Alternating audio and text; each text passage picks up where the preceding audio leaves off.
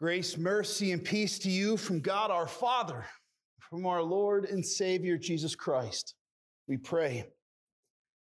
Dear Heavenly Father, we thank you this day for sending your Son to not just speak your word, Lord, but to embody it, to be that word made flesh in our midst.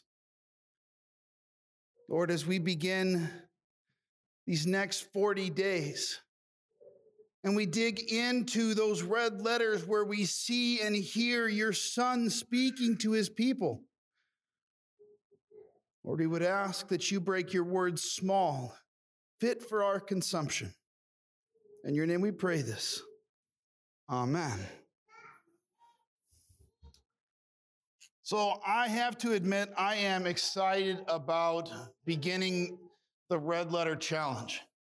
In part because we had talked about doing this, and we had a real short runway, and we were going to do it with the rest of the Northwest District throughout the season of Lent. And it was to begin on the Sunday after Ash Wednesday. And then our plans changed a bit, and we weren't back until that following week from Boston. And so in doing so, it gave us an opportunity to have a lot more time to prep ourselves and to get the word out to all of you so that you can participate fully in this adventure as well. Now, it's worth noting that as part of the 40-day challenge, our Sunday morning Bible study will resume next week at 9 a.m. and we'll go from 9 to about 10 to 10:10 before we worship. And that will serve as the small group portion of the 40-day challenge. So I would encourage you to make a point to get up just a little bit earlier, grab your cup of coffee, and come enjoy it here on Sunday mornings at 9 o'clock. As we endeavor into something new, we often have done things in our lives with the best of intentions, whether it is setting a New Year's resolution or whether it is taking on a new project, and then it doesn't turn out the way that we expect.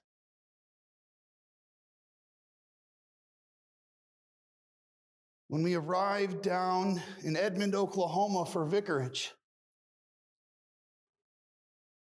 my supervisor made a point to say, now I know that you have just gotten here, but in 3 days, you're going to leave to go with the youth group to the National Youth Gathering.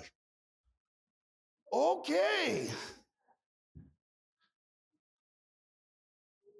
So we got on a bus and we drove down to New Orleans, and I had spent that length of time getting to know the youth director, their DCE, who was incredibly organized. And when we got to New Orleans and he had to go do the check-in, he said, I want you to take them from the convention center and walk back to the hotel. I said, that's easy. I can do that. But as we were walking, and sometimes I can't help myself, there was a guy sitting on the sidewalk, and I just said, how's it going? And before I knew it, the entire youth group had formed a half circle behind me to listen to this man give a diatribe on his theories of the end times. And I thought, well, this is awesome. These kids are getting a great multicultural experience. And about that time, the youth director came walking back by, and his eyes got about this big, and he kind of hustled them all along. And as we got to the hotel, he said, what were you thinking? Well, all I did was say hi. I can't help that. He said, but you didn't see that guy yelling and cursing and swearing at our kids when we walked past him the first time? Oh, no, I did not. The kids did. They remembered. It was done with the best of intentions, but at the end of the day, I had some splainin to do.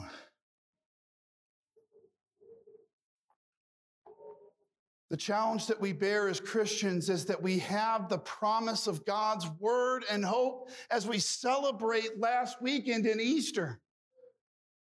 And we take that out into the world with the best of intentions, and so often we end up stepping on fingers and toes in the process. The Apostle Paul addresses the Corinthian church, and he tells them, you cannot hold an unbelieving people to the standard of a believer. They don't get it. They've never known. They don't know what the sixth commandment is, so you can't expect them to understand why you can't have more than one person that you're committed to. You can't expect them to understand why they should not have other gods if they don't know what the first commandment would be.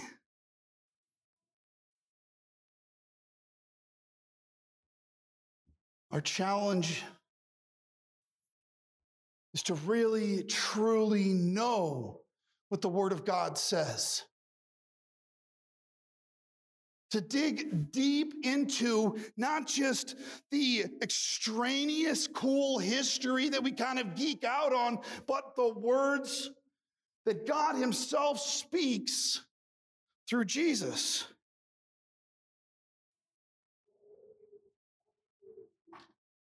Context is important. There was a young preacher that had just been ordained, and he was excited to attend his first ordination for a friend of his. And in his excitement, he forgot about the part of the rite where the pastors go up and they lay hands, and they're supposed to say a Bible verse as a blessing. And as he got up to the front and he's standing shoulder to shoulder with the other pastors, he turned and he kind of looked at the guy next to him, and he completely blanked out. And he said, what am I supposed to say? And the guy said, just say something that Jesus said. And immediately it was his turn. And as he goes up, he lays hands and he closes his eyes. And he takes a deep breath. And the first thing that comes to his mind is, Jesus wept.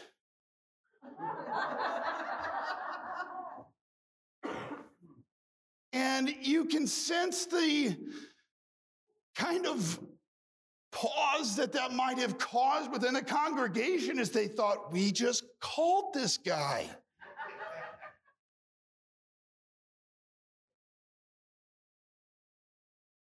And here, the task was simple. Say something that Jesus said.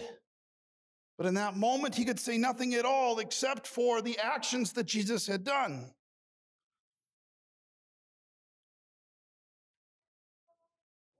Jesus said to his disciples, the harvest is plentiful, but the workers are few.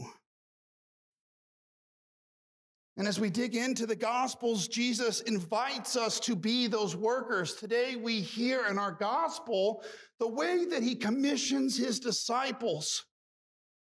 And he breathes on them and he says, receive the Holy Spirit. As the Father has sent me, so I am sending you. In other words, you are now the ambassadors of Christ. You bear his name in baptism, and you bear his word upon your lips.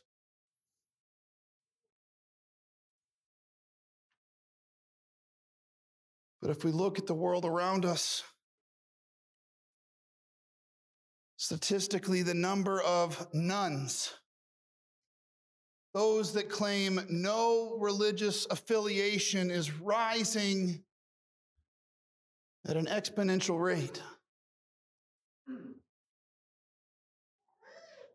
And if we ask, what is the cause? Why do we see this decline in attendance? Why do we see folks just turn their back on the church and walk away? And if you talk to them, more often than not, and the statistics speak to this, their issue isn't with God. It's not with Scripture. It's with, guess who? Christians, who take it upon themselves to speak on God's behalf, to defend God, to speak words that he has not spoken, or to perhaps try and give this representation of Jesus where we have all of the right boxes checked. And if we say the right things and we utter the magic words and we use the right water,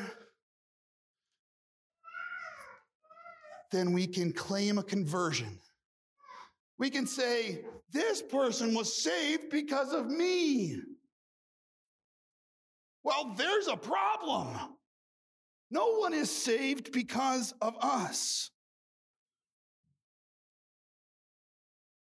So how do we change the story?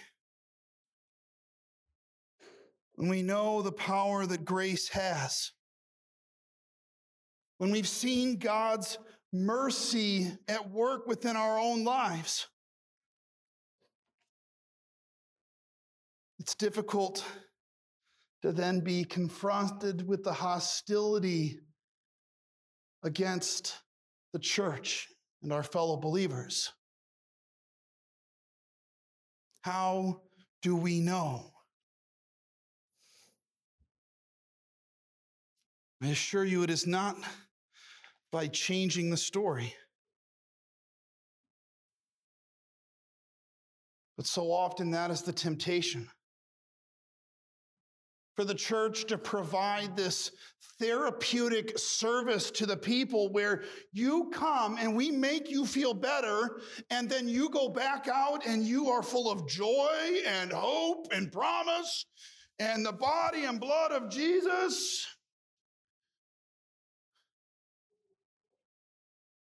But you come in assuming that that is exactly what worship is about. It's about what God does for me. So I come in with my hand out. And for some of us, it's because we have a drug problem and we were drug here. And we were forced to be here as kids. And we had all of the things that we should have done right and still somehow wandered away. And then we came back out of guilt.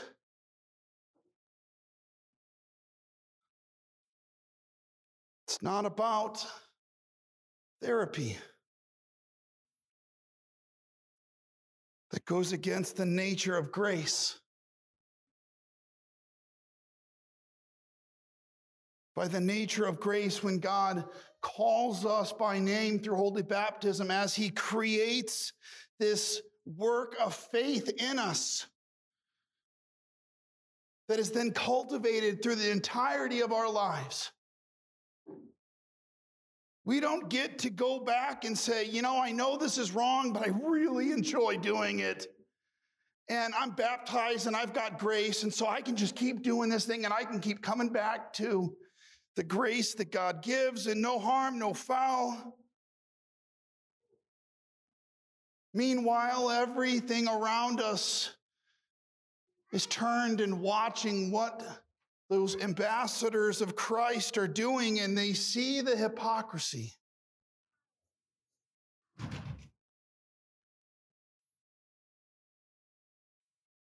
As Christians, we can have the best of intentions in the world,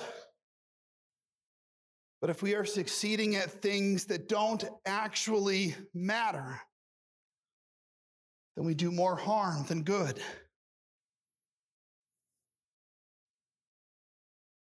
Perhaps it's worth asking if we're even aiming at the right targets.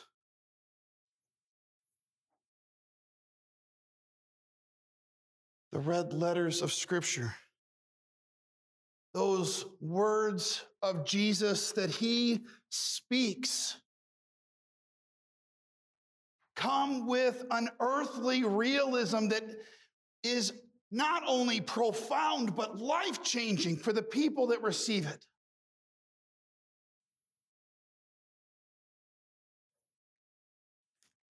In Matthew 7, Jesus speaks and says, "Everyone who hears these words of mine and does them will be like a wise man who built his house on the rock. And the rain fell, and the floods came, and the winds blew and beat on that house.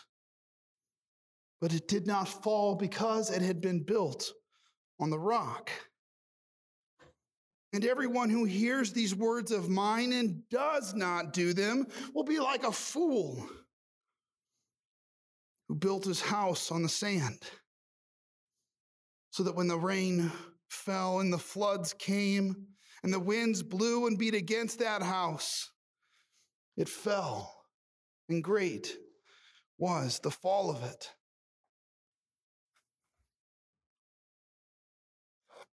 Following Jesus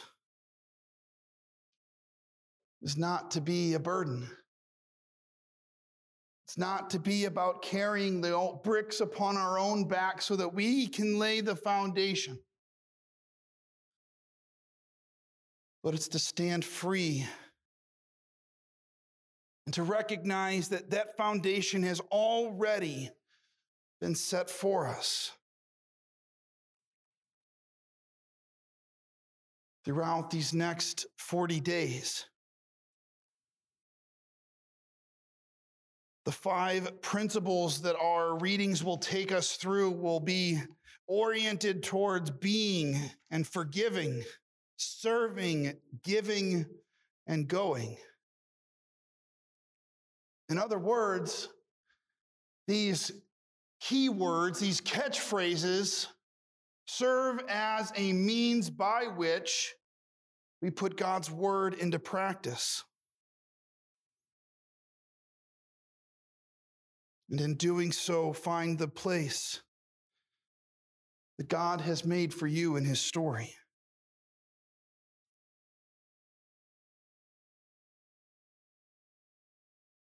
The challenge of bearing the name of Jesus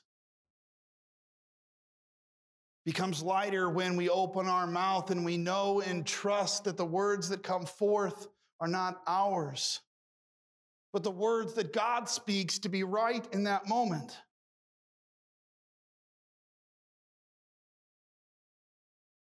Jesus tells his disciples,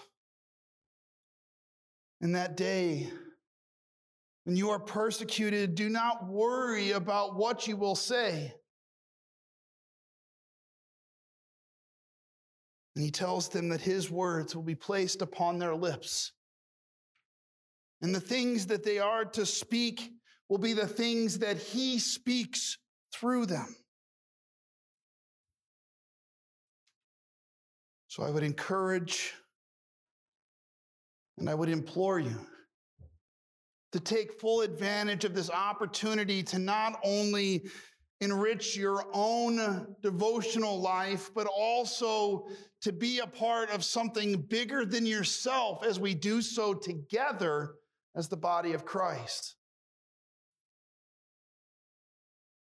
So that in all things and in all ways, God always gets the glory now and forevermore. Amen.